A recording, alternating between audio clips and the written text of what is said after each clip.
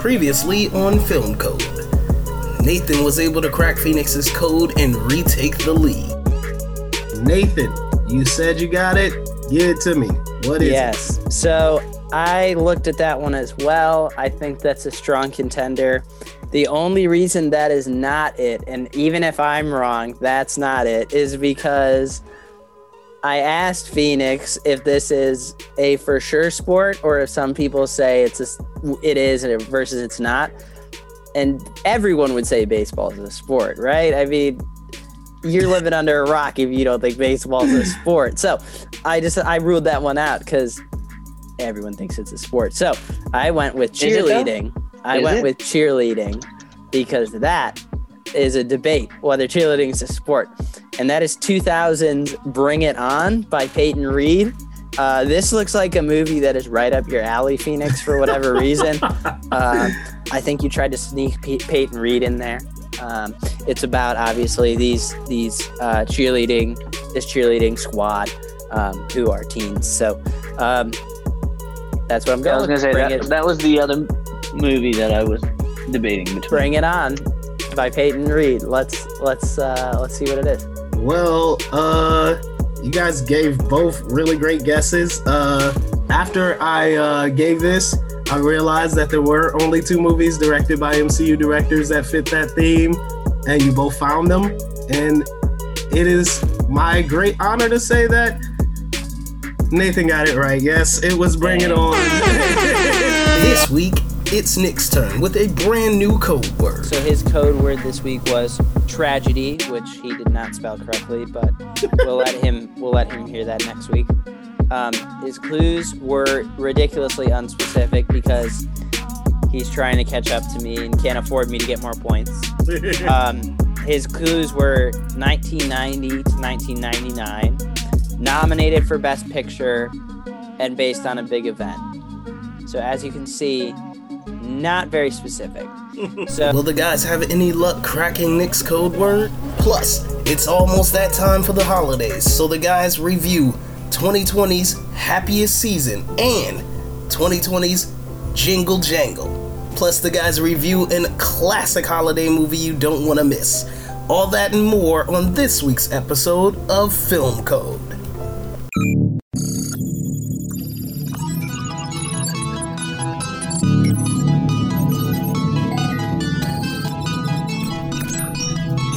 You are now into Film Code. Start program. Run, Forrest, run! Run, Forrest! Are you not entertained? Are you not entertained? I am your father. What's going on, everybody? Welcome to Film Code, episode 28, and we are here for a very special episode because it is our holiday special. We got a jam-packed episode, and I want to first introduce the 2 guys that are doing the show with me today, looking their absolute best in their ugliest Christmas sweaters and his hideous jacket. Also, welcome back, Brandon. Brandon, how the hell are you, man? Good to see you. Man, I can't explain how great it is to be back. This is again just another one-off episode that I'm here for, but I plan to be back fully soon. It's great to be back, though. We're in the festive times. It's going to be great to talk about some Christmas cinema with you guys. Unfortunately, I've only seen 2 of the 3 films on here, so I'm probably going to be out on the first conversation that we have. But it is good to be back. Nathan, welcome. Yes. What's going on, Nathan? yeah, I'm glad to have you back, Brandon. Waiting for the day that we have all 4 of us here, but nonetheless, it's good to have 3. And for this holiday special, I love rubbing this very ugly and festive suit jacket in Phoenix's face. So I'm glad he gets to stare at this all Oh night. my God, it's hideous. For anyone listening, Nathan, I describe this jacket that you have on, man. Sure. So for our audio listeners, I'm wearing a all bright red, almost like it's very bright red, almost as bright red as you can go before it goes pink. Right. And then it is just fluttered with white prints of bells, ornaments, mistletoe, snow, flooded with it. It looks like I myself rolled around in snow outside. I think it is very festive. As we were talking, a holiday episode, and I'm dressed up. Brandon's dressed up. Phoenix, you wouldn't know if he celebrates Christmas or not based on his festivity. But nonetheless, I'm in all black, so yeah, there's my Christmas spirit. Brandon, please tell everyone about your festive outfit that you have on. I am wearing a Star Wars sweater that my girlfriend got for me. How long ago did I get this? Last year on the day that I saw Rise of Skywalker. Nice. It was me and my girlfriend. We were trading Christmas presents. She's like, "I got you a sweater." I'm like, oh, okay, we're doing this. At least you got some good Star Wars content from that day. Yeah. But yeah, for our video viewers, here's the sweater. It's Darth Vader with the Santa hat, surrounded by TIE fighters and a bunch of different Imperial ships on the sleeves. And on the back, it says Merry Christmas. That's dope. Well, if you think this is dressing up for the show, just wait till we review the prom. I'll be dressed up as if I was going to prom. Oh God! Just wait till that. Oh man. Okay, so we got to get started. So, like we said, this is our holiday episode. We are jam-packing in a couple of holiday films, and we're kicking off first with Happiest Season. This debuted on Hulu. Stars Mackenzie Davis and Kristen Stewart. Directed by Clea Duvall. This is I don't know if it's the first ever, but definitely the most I guess you would say noticed gay rom-com Christmas movie. First of its kind, at least that to my knowledge. But Kristen Stewart, Mackenzie Davis, they're a couple. They visit Mackenzie's family back in, I forget where she's from, but like some small town or whatever. And they're very conservative, and they don't know that Mackenzie's character is gay. And they don't know that Kristen Stewart, her girlfriend, is her girlfriend. And that's where we start. And then hilarity ensues, apparently. All right, so Brandon did not get a chance to see this one, so he won't be able to participate in this discussion. So Nathan, give me your first impressions of Happiest Season. Sure. So non-spoiler, I had a lot of fun with this movie. This is, honest to God, the most fun I've had with a movie in a long time. And that doesn't necessarily mean it's the best movie I've seen in a long time, but I just had a blast watching this. And I can see myself watching this again sometime soon.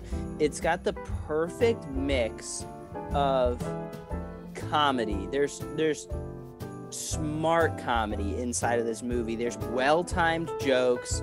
There are running gags that are paid off well that you don't think are cheesy. And my Lord, Dan Levy, I'm sorry, I don't know how to say that, plays John.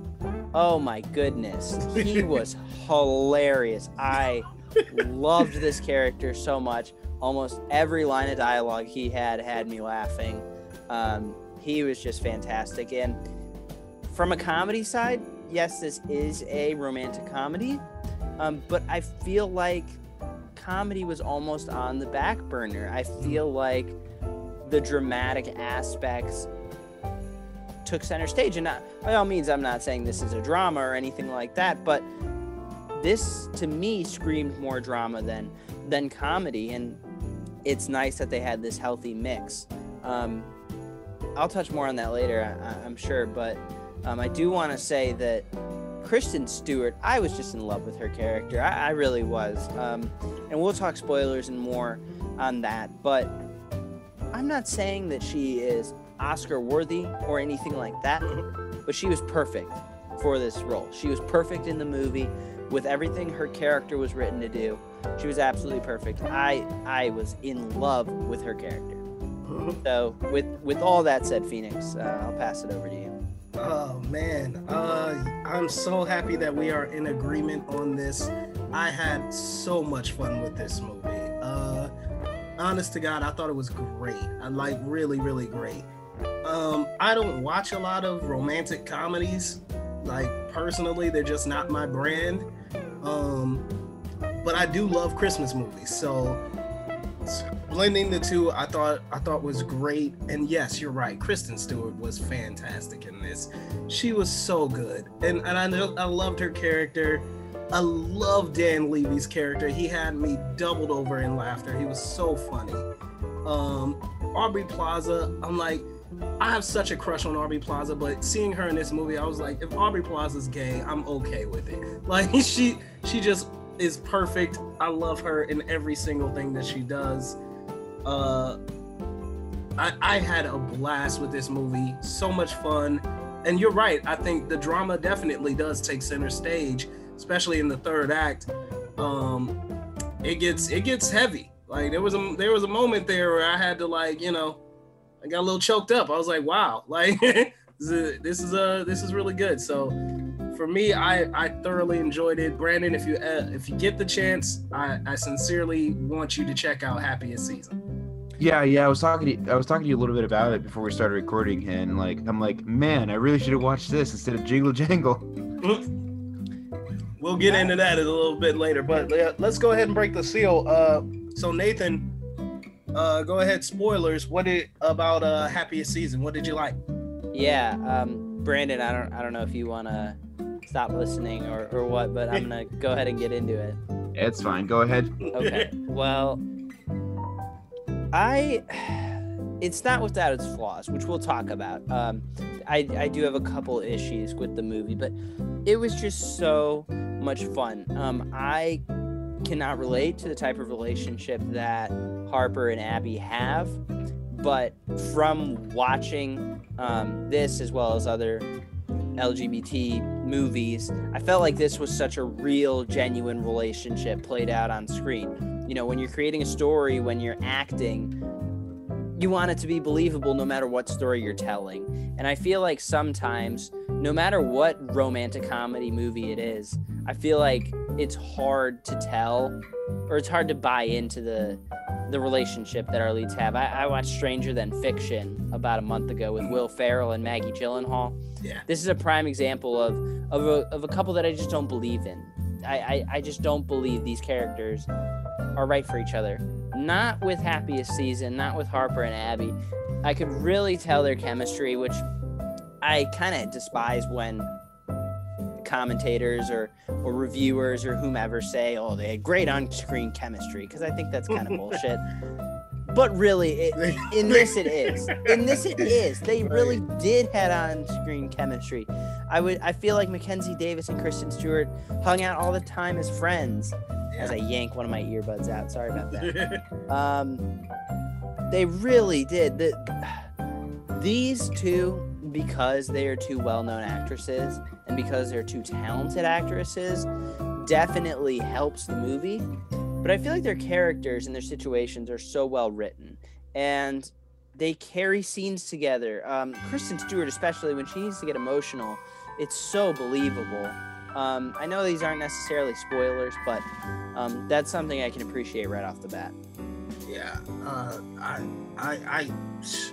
we're like two peas on that one. Like, the chemistry is ridiculous. Like, I mean, just immediately, like, I'm taken by this relationship. I'm bought in. I think they're a perfect match. Like, you know, one of the series that we're doing on this show is perfect casting decisions. I mean, this might fall in that category. Like, Kristen Stewart is so believable as Abby, and Mackenzie Davis as Harper.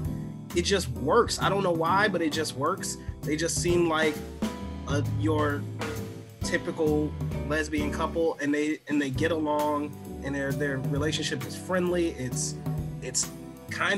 really cute. Like, it makes you be like, wow, like they're really a cute couple. But I want to get into the comedy, man, because I mean, like, we already talked about Dan Levy. He was hilarious. But Mary Holland, who played Jane, their younger sister. The aloof one, the one who was writing the book, priceless. Oh my God, she had so many funny moments, like genuinely funny moments. It was so good to see. Another person who had me doubled over in laughter, Mary Steinberger, who played her mother. Oh my God, like the way that she like playfully accuses Abby of stealing her brooch is one of the funniest scenes in the movie. Just like, you know, if it happens to pop up on my drawer, I won't be upset. Like, it's so like, I've seen her in another show that I love, which is Zoe's Extraordinary Playlist. She plays the mother in that show. And she's everywhere. Yeah, like in that she's way more dramatic, but just to see her like bring the comedy in this, another just really perfect fit. Like I can't talk enough about the comedy. I think the comedy in this was really, really great. Yeah, and I think too, like you have a couple of actors that we don't know. Mary Holland, you touched on. Yeah. Dan Levi. I'm sorry that I keep messing that up. Two actors right there that are getting their start and shine in this movie. But you also have, of course, actors like you just mentioned who are well known. And another one is Victor Garber, who is in Titanic and a couple of other well-known films, Sicario, Argo. That's another actor that is just in supporting roles in a lot of things you've seen. And I think that's another perfect casting for the dad and what his character's asked to do. But as far as getting into spoilers, I feel like this story is just so realistic and so I don't know what the word I'm looking for is, but I feel like with a lot of rom-coms, and take the Christmas aspect out of it, a lot of comedies in general just throw the story away and focus all their attention on the comedy. And this film didn't do that whatsoever. This film had a real story with real stakes, scene to scene. It was viable. I was engaged. I felt like each scene mattered, whether it was from a comedy perspective or not. It's so refreshing to get a movie that claims itself a comedy that has a well-written story. Because you could take this movie, like you could take this script, let's say, right? Or this movie was shown to a studio, and to the studio heads, and they could say, that's great, let's make it a drama. And you would not have to change all that much. You really wouldn't. And that's really what I love about it, is it just, the story matters. And really getting into spoilers now, because we broke the seal, but really haven't talked spoilers. Harper just gets so weird. And I don't mean that you know, she is afraid to reveal who she really is to her parents. I understand how big of a deal that can be for those in that situation, but ruling that out, like around her friends, when it's just her and Abby, she's just acting so bizarre that her parents and what she needs to tell her parents has nothing to do with how she's acting in certain moments. And that's where I really felt for Abby. I mean, really, I want to be like, why? There's one scene where they're talking in Harper's bedroom, and Harper's in the bed, and Abby's like, you know, I just want to make sure you came home safe and things like that. And Harper's just being so defensive and senile, and it was like, what is your problem? My God. Yeah, and so, like that. Oh, sorry. Go ahead. I just felt like, you know, there's a lot of tension between Harper and Abby inside this film, and a lot of it is Harper dictated, which like I said, I understand Harper's feeling a lot of pressure by wanting to come out to her parents, but I don't feel like that had to do with some of the other stuff she's being a jerk about. Yeah, it was that was the scene. I was like, whoa, like, dude. I was like, oh no, bro, like that was kind of out of left field, because I get it, like especially when Aubrey Plaza's character, I can't remember her name, but when she reveals what Harper did to her when they were in high school, I was like, okay, like her behavior started to make a little bit more sense to me, because it was like, that's someone who knows how to turn it on and off. Like, you know what I'm saying? They know how to hide that part of themselves, and they then do it convincingly, because they've just been so trained to do it. So that really kind of just like, it's a bit jarring, especially that scene you're talking about. But yeah, that's what that is. It's just someone who, like, that's why the scene when Abby tells her she's leaving and that she's done, and she goes after her, and when she says, like, I'm not hiding you, I'm hiding me, I was like, ooh, like that was one of the scenes where I was like, ooh, that got me in my throat a little bit, because it's like, that's someone who's just like I know how to do this, but it literally kills me to do it. And like, I just thought they played that scene so goddamn well. It's so well done. Yeah, and I mean, backtracking from where you're talking, I mean, when Sloane, the sister, says, you know, Harper's a lesbian and Abby's her girlfriend, and Harper says she's lying, and Abby just walks out the door, like, that is just so crushing. If that does not crush you when you're watching, you are either very disengaged or movies are not for you. There's no other explanation. You either are on your phone and you're like, oh, what happened? Or the movie's just, you have no soul. I mean, that's the only explanation.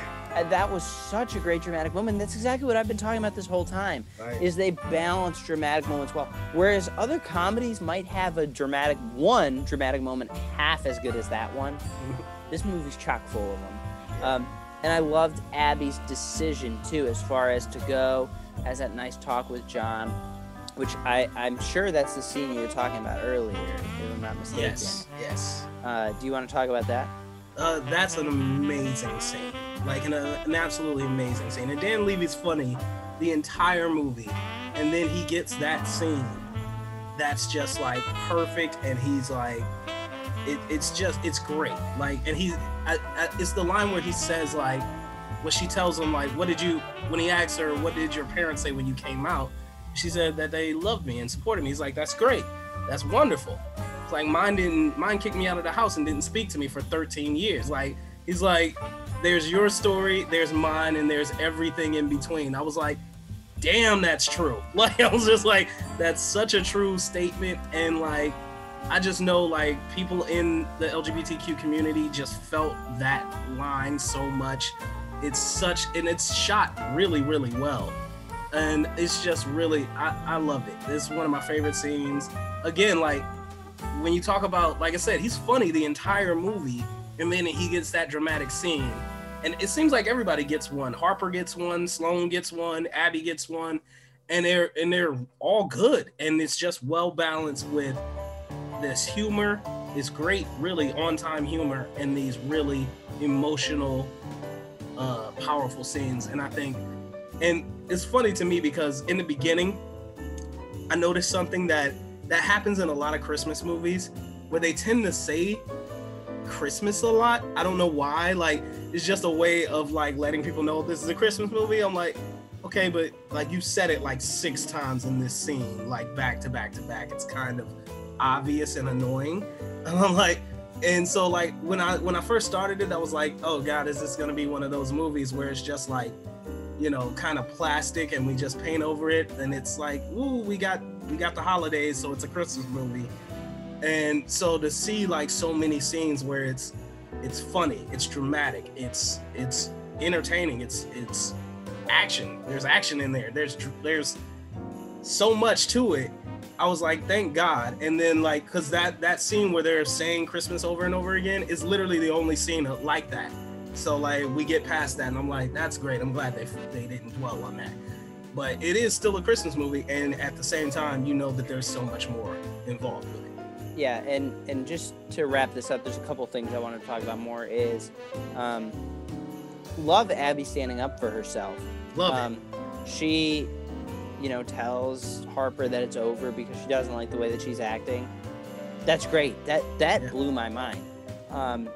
Standing up for herself, and then then the scene happens where Harper tells her parents she's lying, I'm straight, things like that, and she leaves, she goes, and then Harper's like makes everything okay. Oh, I did it, and she's like, it's too late. It's too late. Oh, I love that. That's another crushing moment, but you're happy for Abby. right. I loved that. I loved her character because I feel like that is so representative of what someone in this situation would do. I feel like too many times in movies, no matter what genre it is, it's just like, oh, it's okay, no consequences. Mm-hmm. She really said like it's too late. I loved that. But the other thing I wanted to touch on, what this script does so well with their dramatic moments is it opens the door to let you wonder if something's going to happen, and that's a very broad statement, so let me clarify that a little more with some examples. Yeah, go ahead.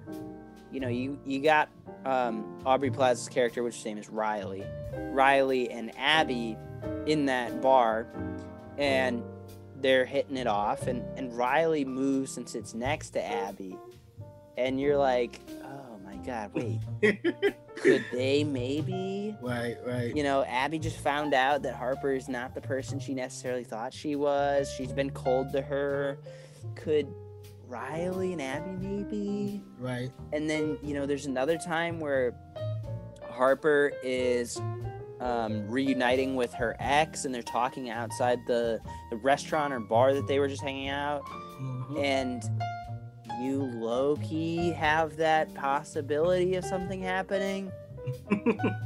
I can't be the only one that in both of those scenes thought, are they gonna pull the trigger here? Like that was the thought process. I think they did a really good job of setting that up to making you believe like, oh, are they gonna pull a swerve on us real quick? yes, and neither one of them did, because they're good people and they are faithful to their significant other. But at the end of the day, the fact that they left that open to the audience's mind is great. So we got another movie to cover, so I don't want to be talking for too long. I do want to touch on real quick just a few smidge problems I have, because I know that you do as well. Mm-hmm. Jane's character, played by Mary Holland, she's funny. She delivers the lines well. I don't have a problem with her performance. In a movie where I love how most of the characters are written, I don't like how she's written. And that's not a problem with her. That's not to say she wasn't funny. We've talked so much about how realistic this is. Uh-huh. I think it's pretty unrealistic how you have this family that just adores two daughters and despises the other. I don't think they And despise the her, but other they one is definitely are like lower on her than the other. See, that was so unbelievable to me, and I didn't care for that aspect. I felt like they could have done something stronger with her character. Mm-hmm. Sure, she's the main source of comedic relief, and a lot of her non-life is revolving around that, but at the end of the day, I felt like that could have been stronger. That's it. Yeah. I really I guess the only complaint I have is the storyline of her dad running for office. I like, as someone who follows politics kind of religiously, like to me that hurts the ending of the movie when he wins or whatever, because I'm like, you know, I've been on Twitter. I know what it's like when a politician posts anything. You know what I'm saying? They show the Instagram where they're posting pictures of them at the gay pride parade, or them, you know, just having and I'm like, oh god, I just know the comment section is awful. Like, and I'm like, and you gotta think like, at least, you know, I mean, it has nothing to do with the movie. It's just like a pet peeve of mine, like involving politics in this romantic story. I was kind of like, I don't love that, because I know in this day and age, it's very partisan. And even if like we've seen him and he's a good guy and probably great on LGBTQ issues, whatever, I don't know. I just know it would be messy. So even though it's fictional, can't really dwell on it, but that's really my only complaint. And I guess my other complaint was that that final like fight in the third act where the sisters are chasing each other and all hell is breaking loose at the party.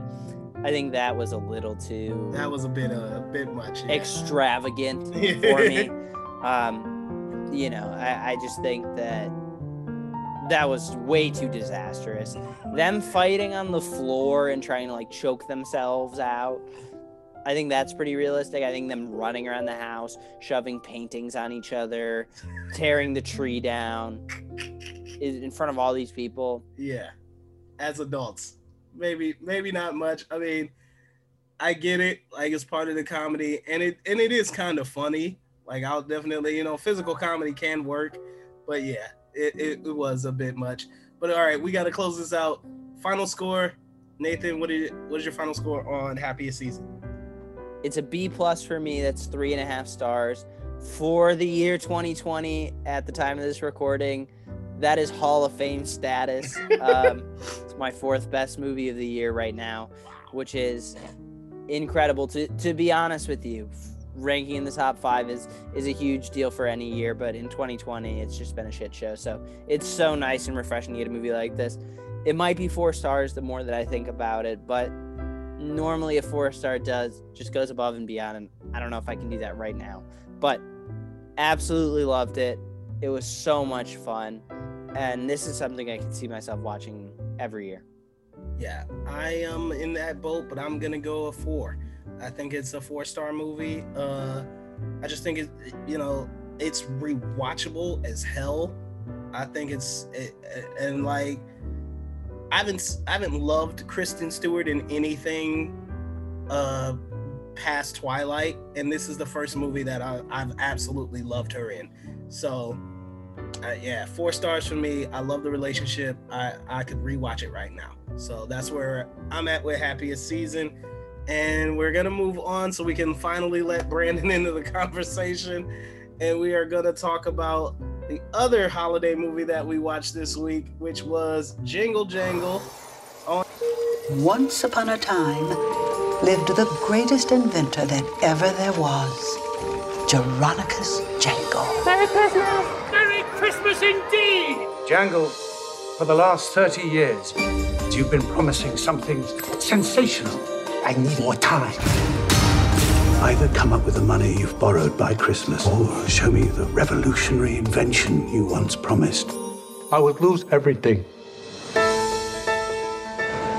What's wrong, Grandpa? Had a perfect life, loving family, and a magical shop, till an old friend took it all, but he didn't get this. Young lady, if I know anything about your grandfather, there's something sensational in there. Wow. I'm Buddy. Whoa! I'm actually flying! If I have that toy, I'll be unstoppable. It's foolproof. You are proof that there are fools. Fools, fools, fools, fools, fools, fools. This is the only place where I've ever been where I finally felt like I belong. We have to get Buddy back.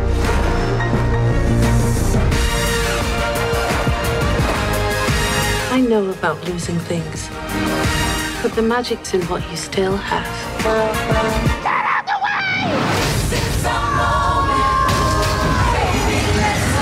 Are you all right? Yes! Yes!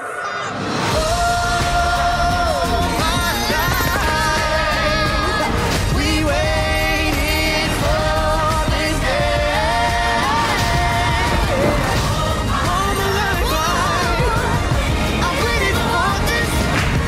No matter who you are, no matter what you do, the magic lives inside of you.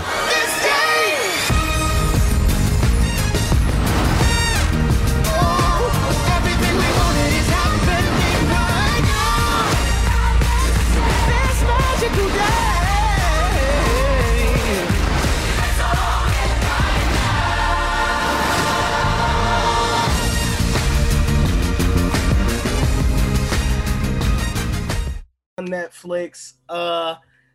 a brand new Christmas musical, I guess, was starring Forrest Whitaker, Felicia Rashad.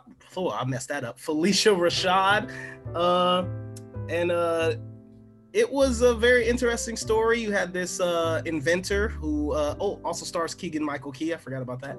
You have this inventor who was, inventing new toys, comes up with a really great idea, and his assistant steals all of his inventions, and he deals with depression and how he basically comes back from that through his granddaughter.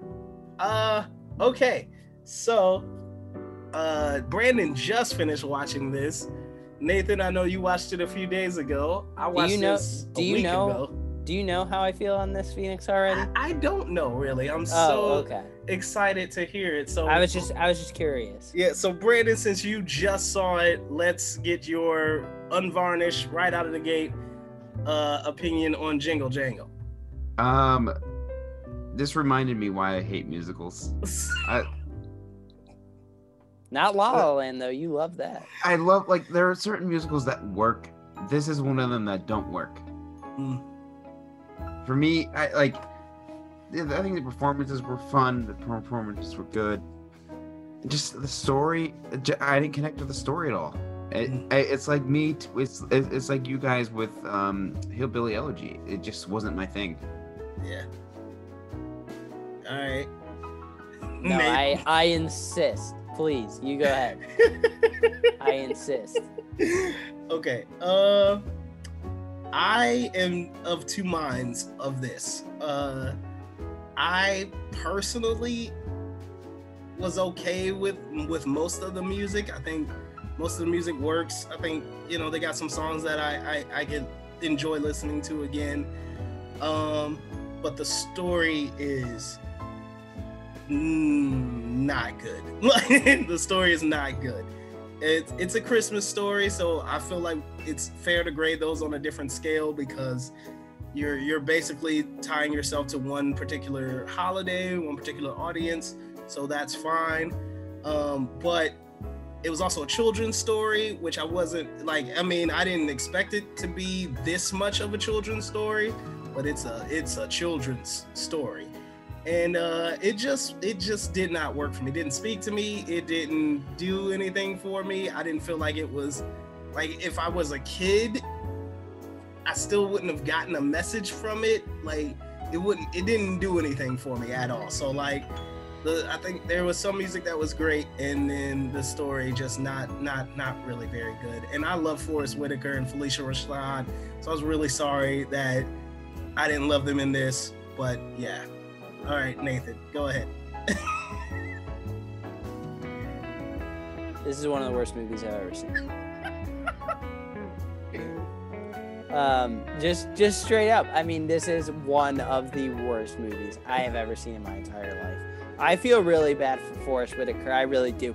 This man is such a talent. He is. He is a best actor award winner. Mm-hmm. He is such a talent.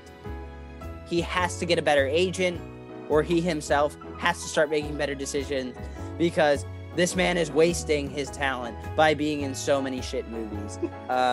The worst movie I have ever seen in my entire life is called How It Ends. It is also a 2018 Netflix original. Shocker, that Netflix made it. And Forrest Whitaker is in that movie. Which sucks because I like Forrest Whitaker. He's also in this piece of absolute garbage. I will preface this by saying, I'm just going to break the seal right now. We are talking spoilers. The first 10 minutes, right, when they're younger, before Forrest Whitaker and Keegan-Michael Key are actually introduced, when their younger versions are in, I think it's great. I'm not going to lie. I'm sitting here, I think it's great. They do that first song, getting the real Christmassy vibes. And then they have that up-level storytelling. Yeah. That storytelling that will remind you of Up, the Pixar movie, with the visuals. They have those wooden dolls. telling the story about his wife dying and how that grew him and his daughter apart, and of course how his assistant felt like he was mistreated and overlooked, so he steals everything. Oh my goodness. This was great. This opening 10 minutes and that visual storytelling is incredible. And I am not exaggerating at all. At all. I would never exaggerate on this show. After that visual storytelling, the minute Forrest Whitaker gets introduced, this movie is Artemis Fowl level. Oh, wow. It is so freaking bad, okay? And the only reason it is not Artemis Fowl level overall is because that first 10 minutes, whatever, is freaking fantastic. Oh, wow. Outside, you tell me, as soon as Forrest Whitaker is introduced and as soon as that scene starts, this is Artemis Fowl bad. And I'm going on mute and letting you two talk about that. Wow.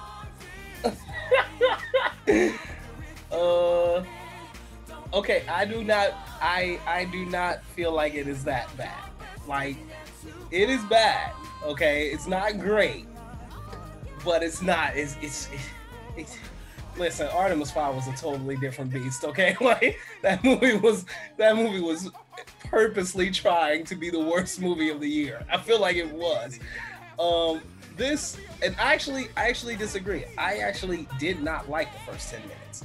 That opening song, it reminded me of the beat. It was like a up-tempo version of Freedom, and it like every time I tried to think of that song, Freedom kept popping in my head. So I was like, yeah, that's driving me crazy. I do like the choreography in that scene, though. I do think choreography in there was amazing. This guy does a flip off of a column by only using his hands. He does like a backflip off the column just with his hands. It's really sick. That was nice.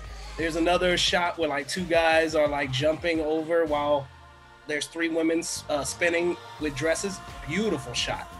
But yeah, I actually did not like the song. Did not care for the characters who were singing at the time. I just didn't really like their voices harmonizing. So as it went on, I actually appreciated the music a little bit more. But the story just got worse and worse and worse.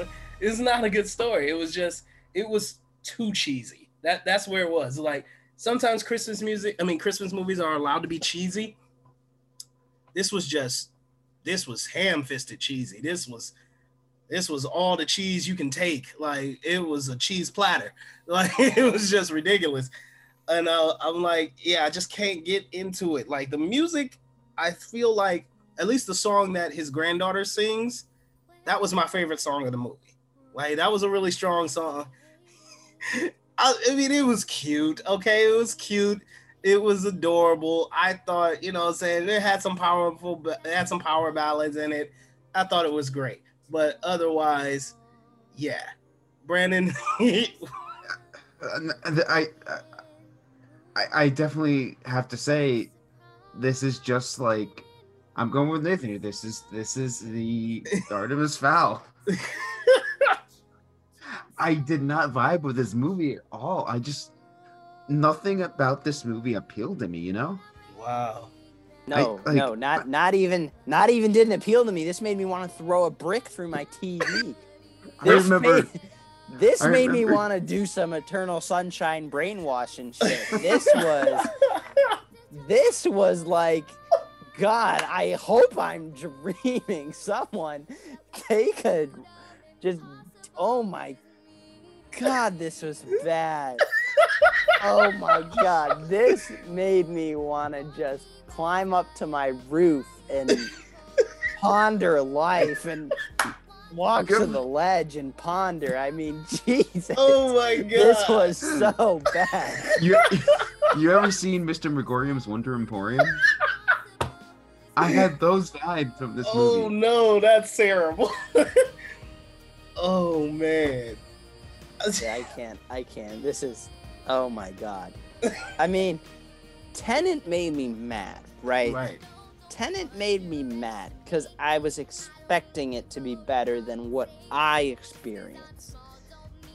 This just upset me that Netflix, that whomever had people that watched this movie and said, yes, I am okay with this content.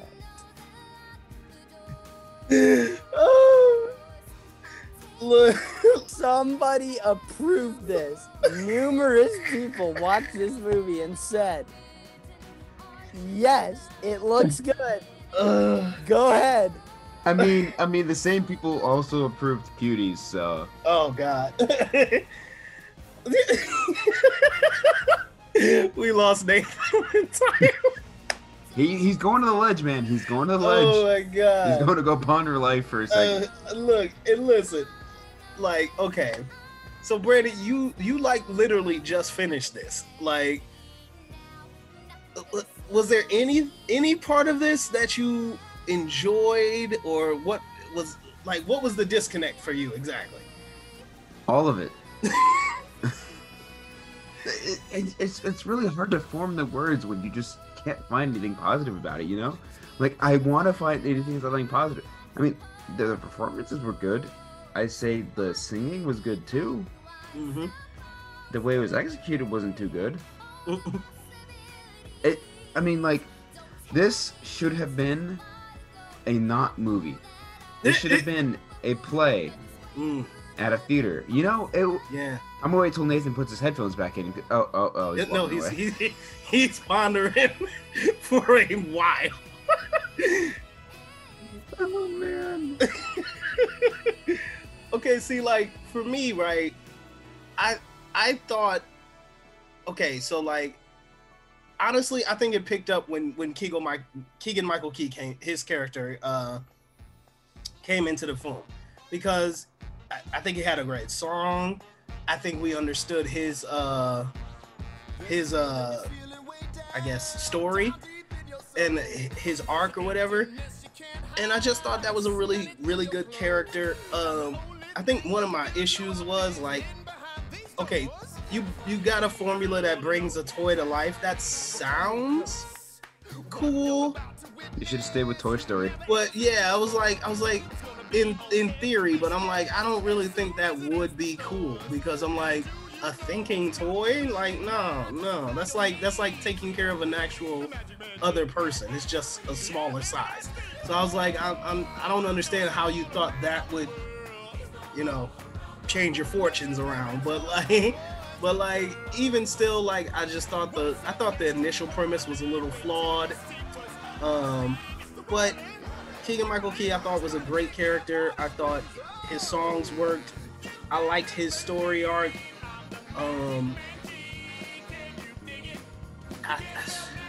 And a few songs here or there which I thought were really cool, but I got nothing on that story, bro. Like nothing for that story.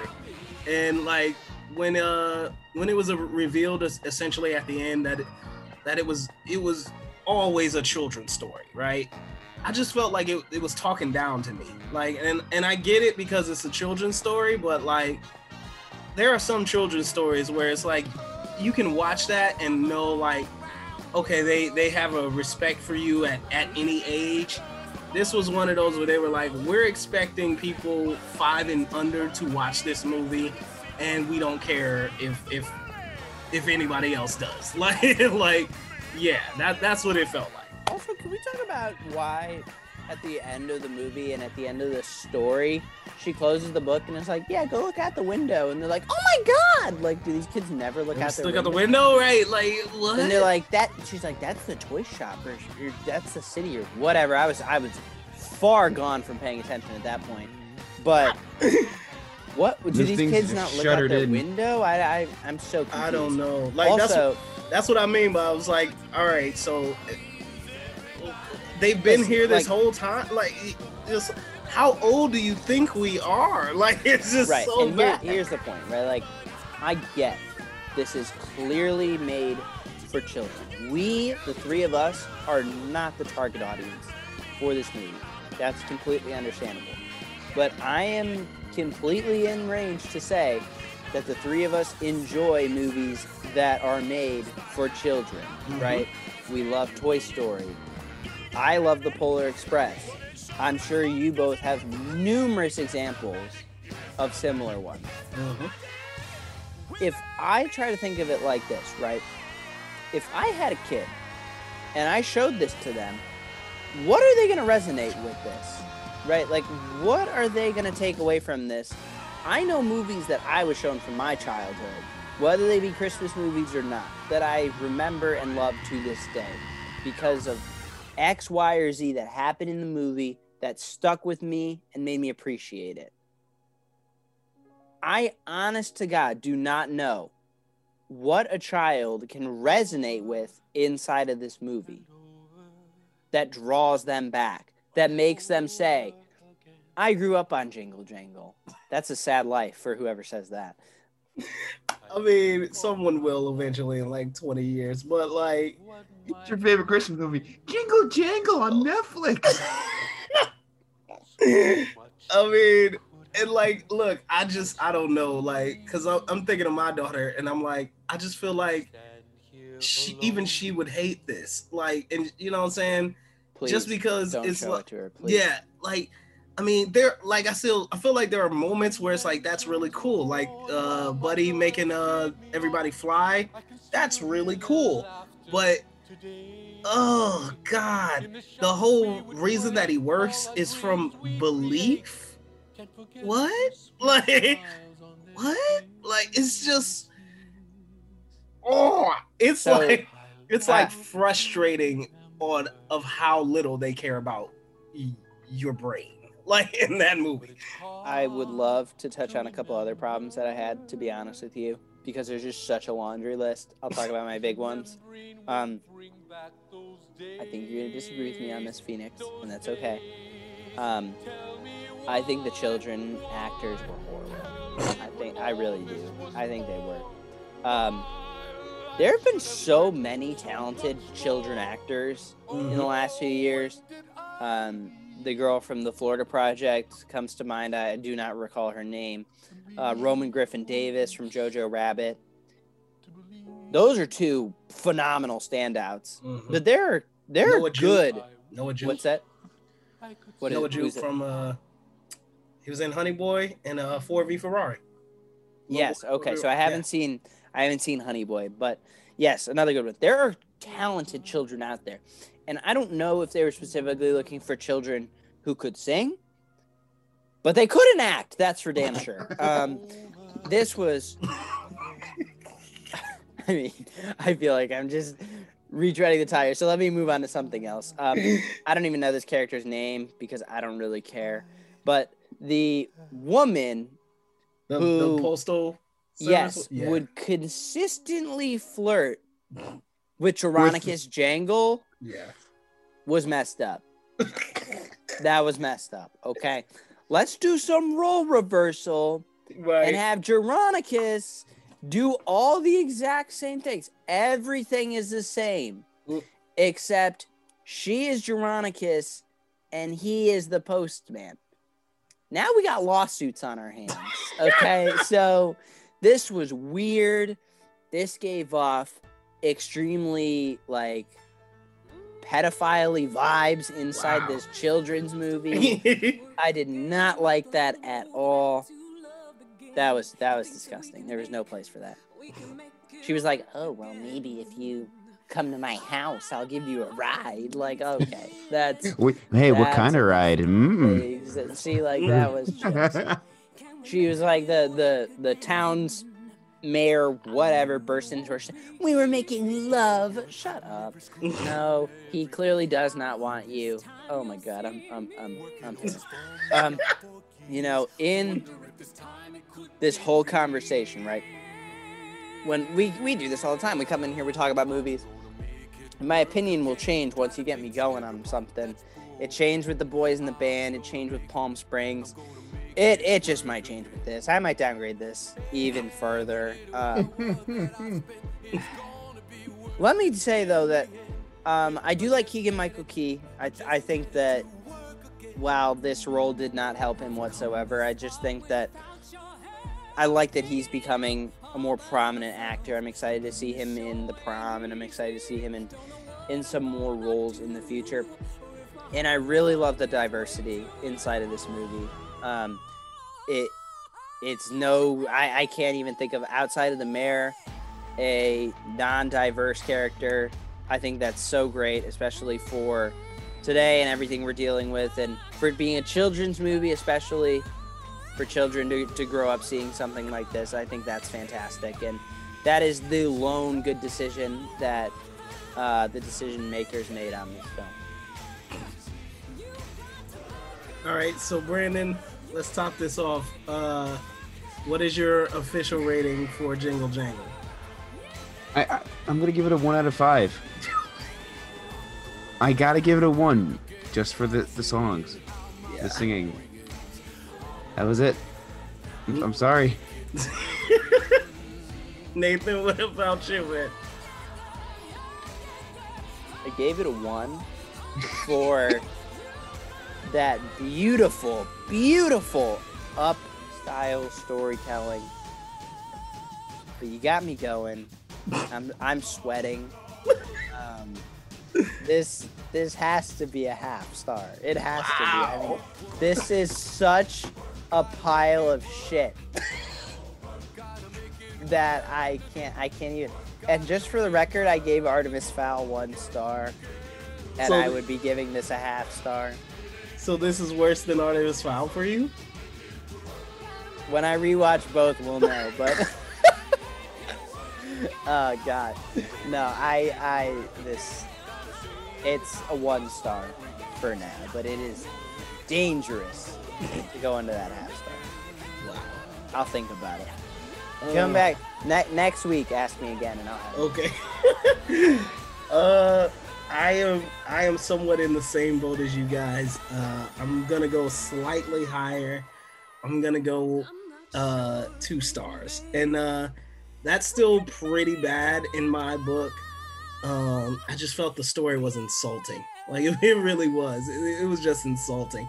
But I liked a lot of the music. I really enjoyed a lot of the costumes, and I did enjoy a lot of the choreography. So there were elements that I enjoyed.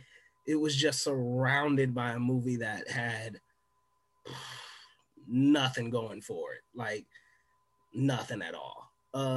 So that's where we are on Jingle Jangle and Happiest Season. So we covered 2 really interesting holiday movies. I encourage you all to check out Happiest Season.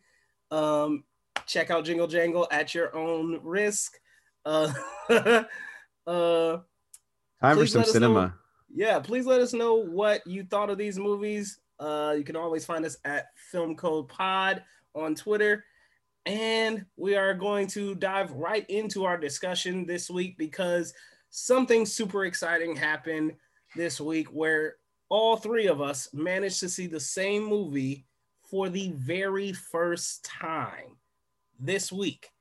And that movie is, of course, Die Hard. We all saw Die Hard for the very first time this week. I know, judge us, shame us. It's ridiculous that we finally got to this point. But so before we even get into it, I want to know what made you guys decide to seek out Die Hard this week. Brandon. Honestly, I saw it was playing at my theater, and I had this past Tuesday off of work. I'm like, you know what? I'm gonna go see a movie. And I'm like, you know what? I literally own this movie, but I'd rather see it in theaters. So I'm gonna go see it in theaters. And I brought my 12-year-old brother with me. We loved it. So we're gonna dive into that a little bit later. But yeah, that's what pulled me into going to see this movie. Nathan, what about you? I watch a lot of things with my dad. So he prefers to watch things that he grew up on or that he knows are great. Let me put it that way. Right. Where I'm more willing to take risks on things like Jingle Jangle. So he knows Die Hard is great. He knows I hadn't seen it. it was just time to watch it. It's just one of those things that we were looking for something to watch together. He knew it was fantastic. He knew he'd have a good time with it, and I hadn't seen it yet, so it just made sense. Nice. Yeah, I'm much like you, Brandon. I had a day off. I was like, man, I ain't been to the theaters in a minute. I know my theaters are reopened. I was like, what's playing? I actually went on a double feature because I wanted to see Let Him Go, which is the new Kevin Costner, Diane Lane movie. So I was like, oh yeah, let me check that out. And then I saw that Die Hard was playing. I was like, oh, well, I got the full day, dude. Let's double feature it.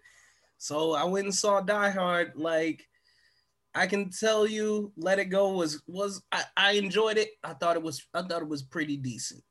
But Die Hard, man, I have never had a more fun experience in my life seeing a movie for the first time. Nathan, I'm curious. So you saw this with your dad. Was he shocked by your reaction, or did he expect that for you to like it? I'm sorry, Phoenix. I was lagging on my end. Can you repeat all that? Yeah. So I know that you saw this with your dad. What was your reaction to him, and how did he feel about it? Yeah, I mean, I loved it. I was laughing because this movie is organically funny, as I'm sure we'll talk about. And I'm a huge fan of Alan Rickman, specifically from his work as Snape in the Harry Potter franchise, and just his villain. I'm very not obnoxious when we watch movies. That's not the right word, but you can tell what I'm thinking of a movie as we're watching. You can tell if I'm into it or if I'm not. So he could tell, and he loved it. This was totally a movie you can bond over for sure. Absolutely. That was actually why I wanted to ask that, because as I was watching it, I was like, oh man, I wish I was watching this with like a buddy or my dad or something like that, because it's such a dad movie. Like, you just know, like oh, my dad would love this movie. It's just got everything, and I was in such a state in the movie theater, just like everything about this movie is awesome, and like I love it. Like you said, like you could tell if I'm really into a movie. Alan Rickman, wow, like Hans Gruber got to be one of the best movie villains I've ever seen in my life. Like, I'm not familiar with the Harry Potter franchise. I still haven't seen past the first movie, so I don't know how he is as Snape, but when he comes into this movie as Hans Gruber, I'm like, that dude is a freaking badass. He's so badass, and he's it's not even that he's like mean or vicious or anything like that. Is that he's so smart and so capable and so dangerous and just like cold. He's so cold. He tells the dude just right out of the gate, like, it's like, you're gonna have to kill me. He's like, okay, and he just pow, just done with him. Like, oh, like, I love this guy. Like, I'm like, shouldn't love him because he's the bad guy, but I love him. He's so good. That was just Alan Rickman. Just I would watch this movie again just for Alan Rickman's character. Like, yeah, I love Alan Rickman. He's just such a talent. Gone too soon, but he really can or could play anything. And seeing him as the villain was just fantastic. But Brandon, let's hear some of your thoughts. Okay, so I did not know Alan Rickman was in this, so I started hearing his voice. I'm like, that's Professor Snape. That's Alan Rickman. Let's go. So just like right off the bat, like you just know he's not playing when I think his name was Takami or something. Yeah. And he's like, you just have to shoot me. Okay, bang. I'm like, oh, yeah, we're not playing around here. And like, I just overall loved this film because like you can relate to John McClane because there's some moments where he talks to himself. He's like, why the fuck you just stop them, John? You'd be dead too, you fucking idiot. You can relate because you do the same thing. You'd stay back and be like, wait, okay, let me think this through because I'd be dead too. Fucking idiot. Yeah. Just the comedy all around worked. The action worked. This actually I'll actually mention this later on. Yeah, overall, I just absolutely loved this film. It was just a fun time. Um, the uh, the cop who the cop who's the first cop who's on the scene, and when the body drops, and was like, "Oh Lord Jesus! Oh Lord Jesus! Get help right fucking now! No, God damn it, no!" I absolutely laughed my ass off. And then just to add to the comedy, John McClane's like, "Welcome to the party, pal." I'm like, "Yep, this is my movie." Yeah, I can't believe I skipped over that. Having Reginald Vale Johnson as the cop in this movie, that just sent my heart. Like I mean, I'm a huge fan of Family Matters, and just seeing him in this role and just being himself, it was great, and he was so great in it, and he played that right. Like the part you're talking about, I love it.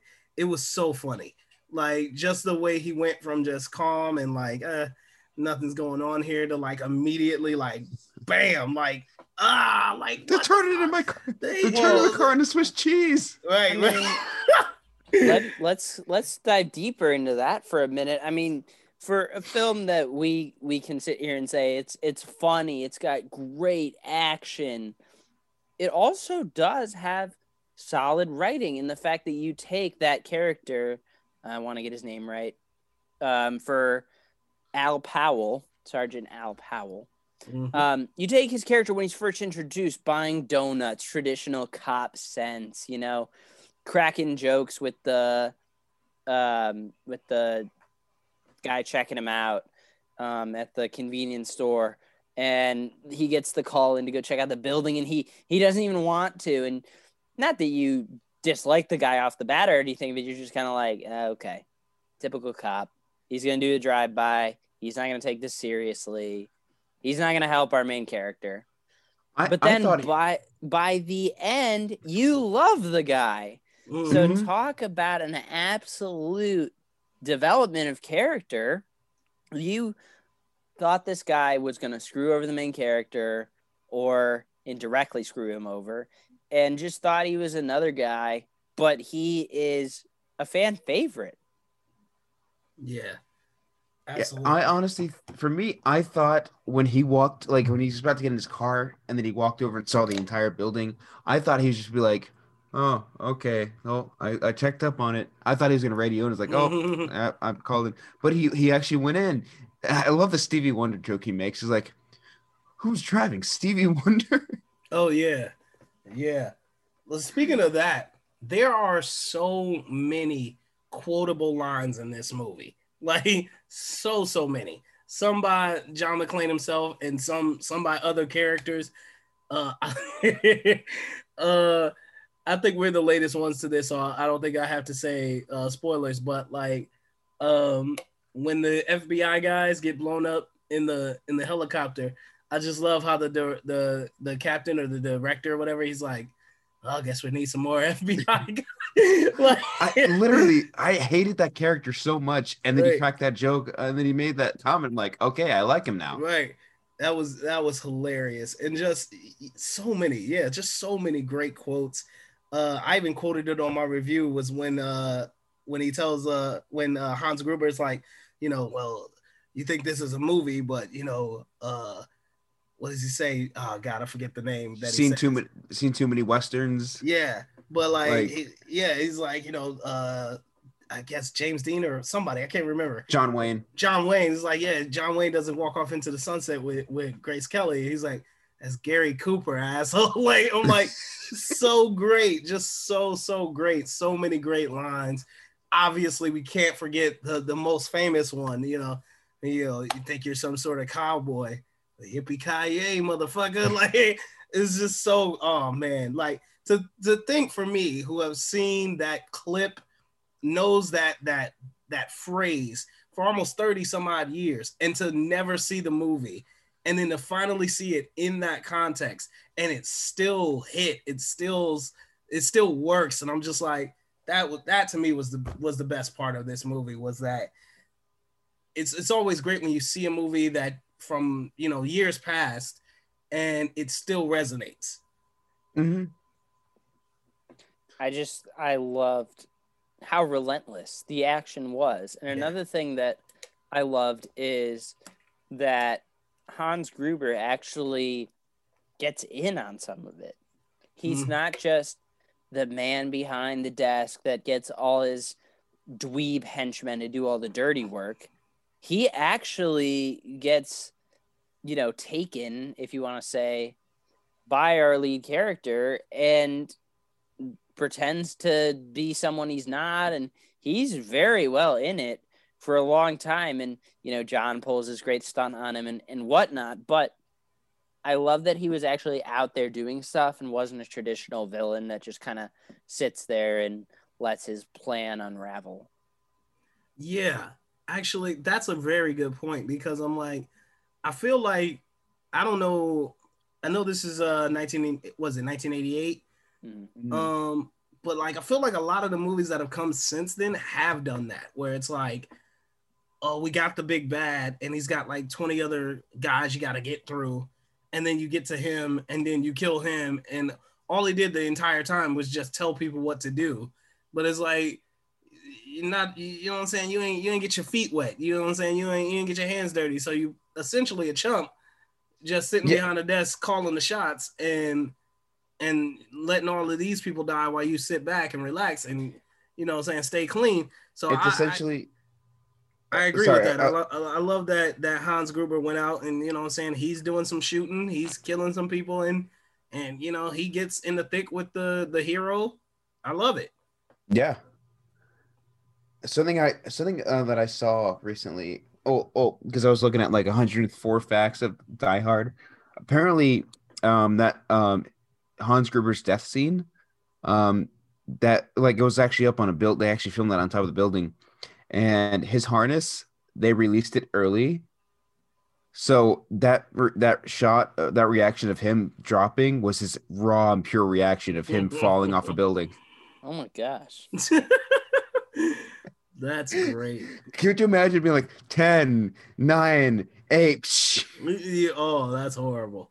But that's really cool. Like, yeah, I just I feel so late to the party because I'm saying, obviously it's a movie from 1988 that we're just now seeing in 2020. There's so many different anecdotes about it that exist, and we're probably just barely grazing the surface on it. But yeah, like, I love that. Like, again, going back to that point that Nathan, you made about Hans Gruber, I think that's part of the reason why he's considered probably one of the best movie antagonists, in cinema, is just the sheer fact that he just goes so against that trope. And so much about the same is true for John McClane, that he goes against that trope as well of the everyman hero. He sort of goes against that as well. Like, he's very much reluctant to do this. Well, actually, I shouldn't say that. He's not reluctant at all. He's very much like, oh, this is it. This is my job. This is what I train for. This is what I do. And he goes in full-throated, and he's trying to save people. And I love the scenes in the beginning where he's trying to get help. You know what I'm saying? You see him pull the fire alarm, and he's like panicking, trying to get some other people there, because he knows, like, this is crazy. It's really crazy for me to be the one guy to take on all of these people. And he tries all of these aspects to get people to help, to get other people there. And then they don't help, and they ruin things for him. It's just like, what are you doing? It's such a frustrating thing for him. And you watching it as the audience, just going along like, oh my God, somebody fucking help John, please. Exactly. The funniest line for me is like, when he's trying to signal, like call the police for help on their walkie-talkie, he's like, "This is a protected line. This is for emergency calls only." What the fuck? You think I'm ordering a pizza? You know, shit.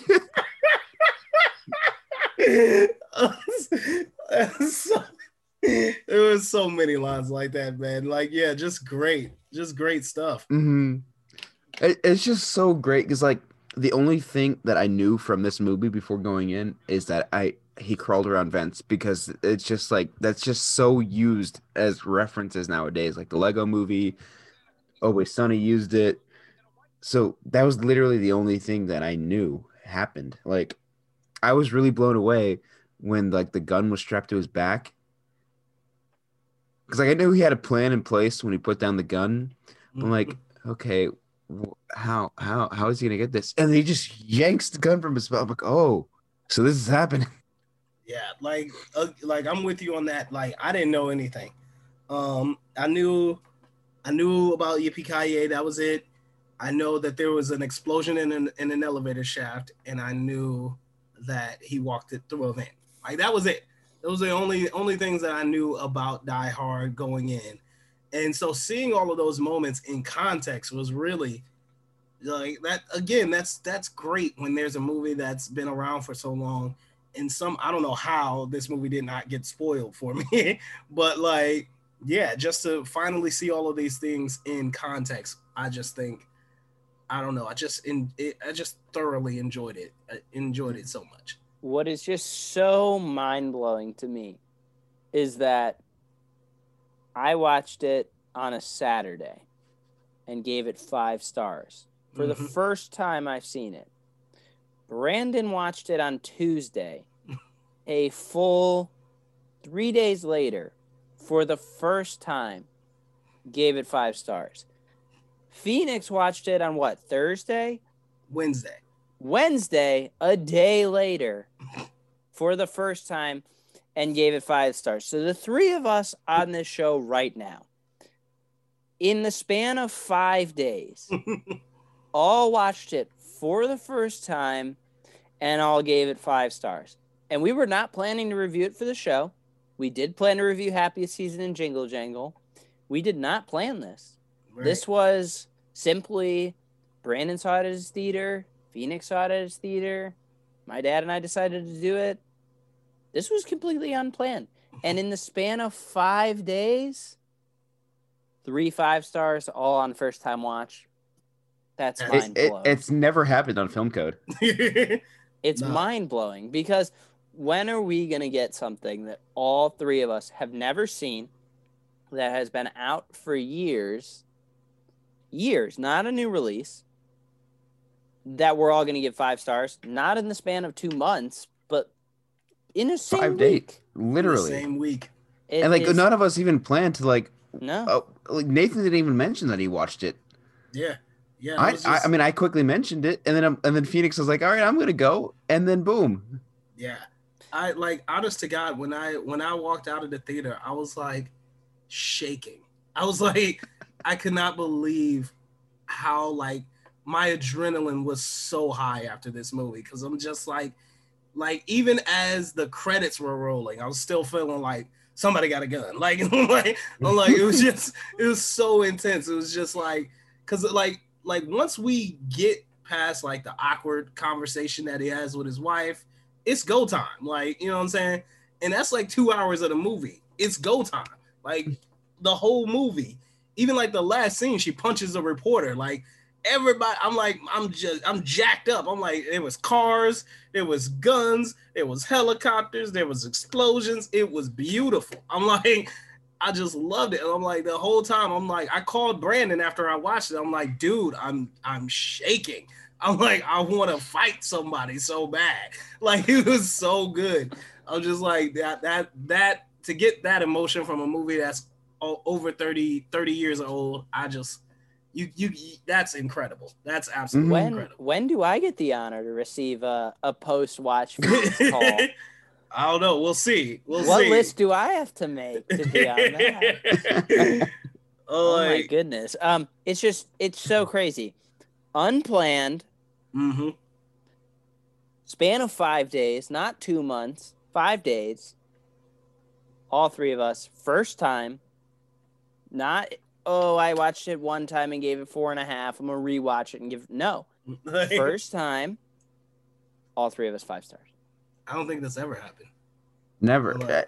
It's never going to happen again. It may And never, it wasn't like, hey, Phoenix, I just watched Die Hard. Check it out. No, it was not like that. Right. It's just so crazy. Yeah, that's insane. And like, what's funny is I do a list of movies that I try to watch in a month or whatever, and Die Hard was on it, and I was like, oh, okay, I'll get to it when I get to it, and like it just like I don't know, it just fell into place that it landed on this week. Brandon had seen it, Nathan had seen it. I was like, well, here it is. And the other thing too that needs to be said is we're selective about the movies we give 5 stars. I know Phoenix is very selective, and I can speak for Nick too, and myself for us being extremely selective. I give 5% of the movies I watch. 5% are 5 stars. So this does not happen all that often. This does not happen all that often. This is my 3rd 5-star movie of the year. And all of the movies that I've given 5 stars to were older movies, like movies that came out well before this year.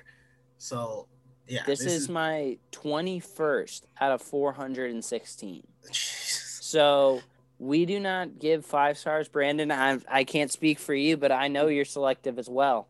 So it's not like we're out here, anything that gets us excited is 5 stars. No, you may be that way listening. That's just not how we are. So it has to absolutely blow us away to get that rating.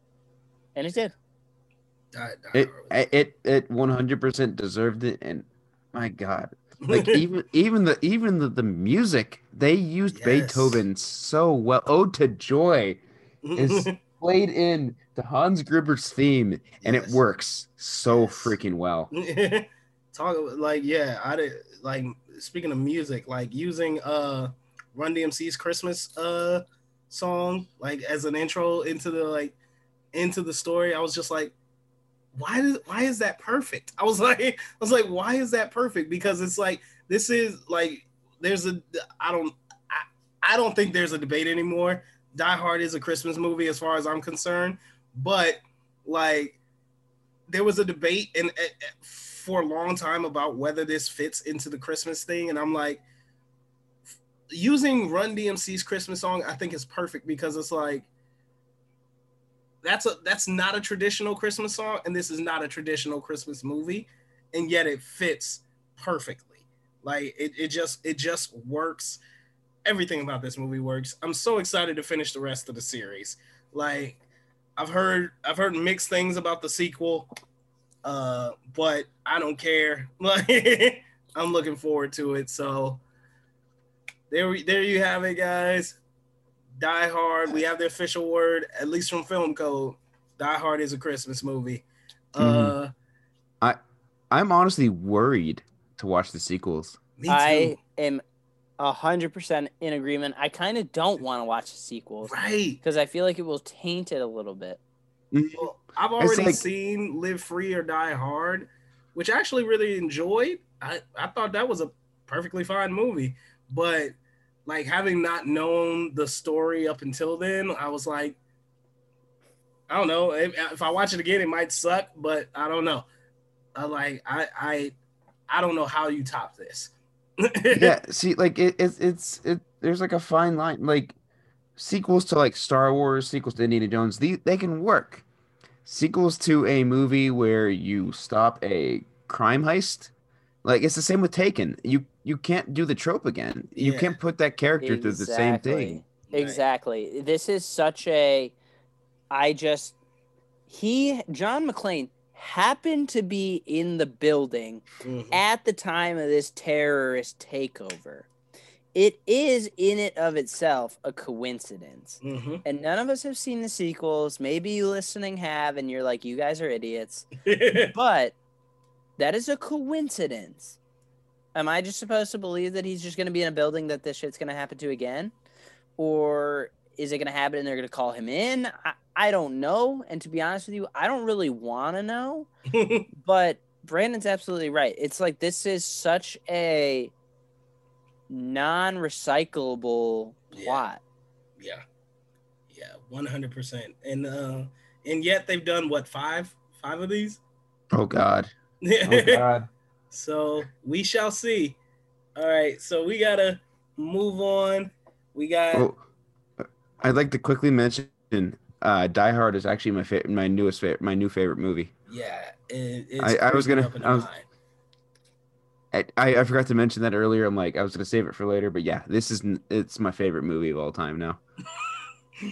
That's crazy. All right, so we got to move on to film code.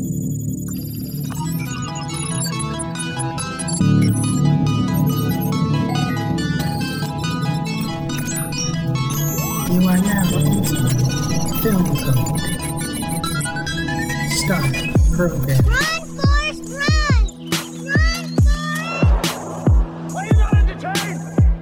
We got it finally from Nick. It was Nick's code word this week. He sent it to us late, but we do have it. I'm gonna pull it up right. I got it. Oh, you got it? Okay, no. Yes. So Nick is not with us here tonight, but we will take over and carry on anyway. So his code word this week was tragedy, which he did not spell correctly, but we'll let him hear that next week. His clues were ridiculously unspecific because he's trying to catch up to me and can't afford me to get more points. His clues were 1990 to 1999, nominated for Best Picture, and based on a big event. So as you can see, not very specific. So since Nick is not with us, but we need his answer, and we are recording very late. For you listening, that doesn't make a difference. But for us, we can't just conveniently call Nick because we are doing this so late at night. He sent me a Snapchat with the answer. I have not opened this Snapchat. For proof for these two guys right here, I will show that this is my Snapchat from Nick an hour ago that I haven't opened. Hold on, keep that Snapchat page up. Okay. This is my Snapchat from Nick up there. Thanks, Brandon. So I don't know what this is. I don't know what it says. I still haven't opened it. But nonetheless, that reveals the answer. Just so you know that I am playing fair here. I have no idea what it is. So, Brandon, let's start with you. Okay, just based on the hints given, I'm gonna give this a straight shot and say it's Saving Private Ryan, because it is based off a true story, real events. It is a tragedy, and it was nominated for Best Picture, and it came out in 1998. So I'm gonna go with Saving Private Ryan. Alrighty, Phoenix, what do you think?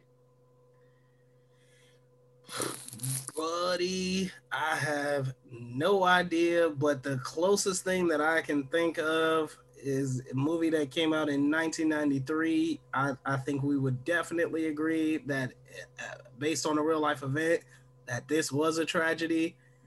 I believe this was nominated. I believe it won. It should have won. If it didn't win, we got to talk about that. So I'm going with Spielberg's Schindler's List. Got to go with the classic. So that's where I'm headed. Awesome. I am also gonna go with. Oh, that is not in the same year. I'm getting my years confused.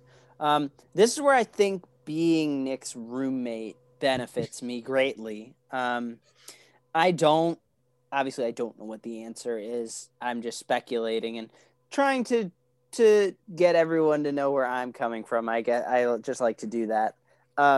This is where I feel like Nick being my roommate benefits me greatly. Looking at some of the choices, one movie stuck out to me in particular that is based on real life events. So obviously it fits that, and it fits the time period. Was nominated, did not win. Nick talks about this movie from time to time. It's not something he obsesses over, but it's something that he has said to me. Yeah, we got to watch that sometime. And he said that more than once. And it's a movie that I know he's seen and I know he speaks highly of. So even if it's not the right answer, he does speak highly of this movie and it does fit all the criteria. I'm going to say Nick picked the movie that he knows. And that movie would be Apollo 13. And Nick speaks very highly of this movie, mentions it from time to time. So if it's not it, at least I know that I gave it a good guess. Okay, so here we are. Still that same Snapchat is unopened, just so you know I haven't opened it and then made my guess. So are we ready? Yeah. Okay. You gotta be kidding me. Let's go. All right. In our defense, we all gave good answers. Yes. You did. You all gave good answers. We all gave good answers. I think, like I said, just knowing Nick and getting to be around him extensively more than the two of you, I think that benefited me greatly. You two would have no idea that he talks about this movie frequently, and I do. Right. So, gut check. We were able to pull this off without Nick here, which is fantastic. So my lead, he made it so unspecific so he could stay close to me, and now here I am up 2. So in your face. Nathan now has 7. Nick is 5. I have 3. Brandon, I think, has 3 as well, or 2. I think 3. Yeah. Wow. I think 3 because I got a few of them. I can't remember which points I got, but I have 3. Or do I have 4? You know what? I'll go back through it and check it again. But wow, that sucks. I really hoped it was Schindler's List. That would have been really good. We pulled that off without Nick being here. We still managed to do it, which is great. That was great. All right, Nathan, I do believe it is your code word next. It is. Do you have it? I will have it for you by tomorrow. All right. Well, we got to get up out of here, guys. We are so super excited. We pulled this episode off. It was our holiday special, jam-packed episode full of different holiday movies. We're coming back next week. We're probably going to talk a few more, probably some first-time watches that we love, and a lot of great things that dropped this week. Prom is one of them. I'm still watching it. I'll let you guys know how I feel about that. Brandon, let everybody know where they can find you, man. You guys can find me at FANTASMIC Ears on Twitter and Letterboxd. It's Phantasmic Ears. I'm logging my films. I'm not giving really much reviews because I don't have the time, but I am logging my films. If you guys want to see what I watch throughout the week, it's not much. And if you want to check out my Twitter as well. So, yeah. Thank you guys again. It was great to be on for the Once in a Blue Moon episode that I'm always on. Yes.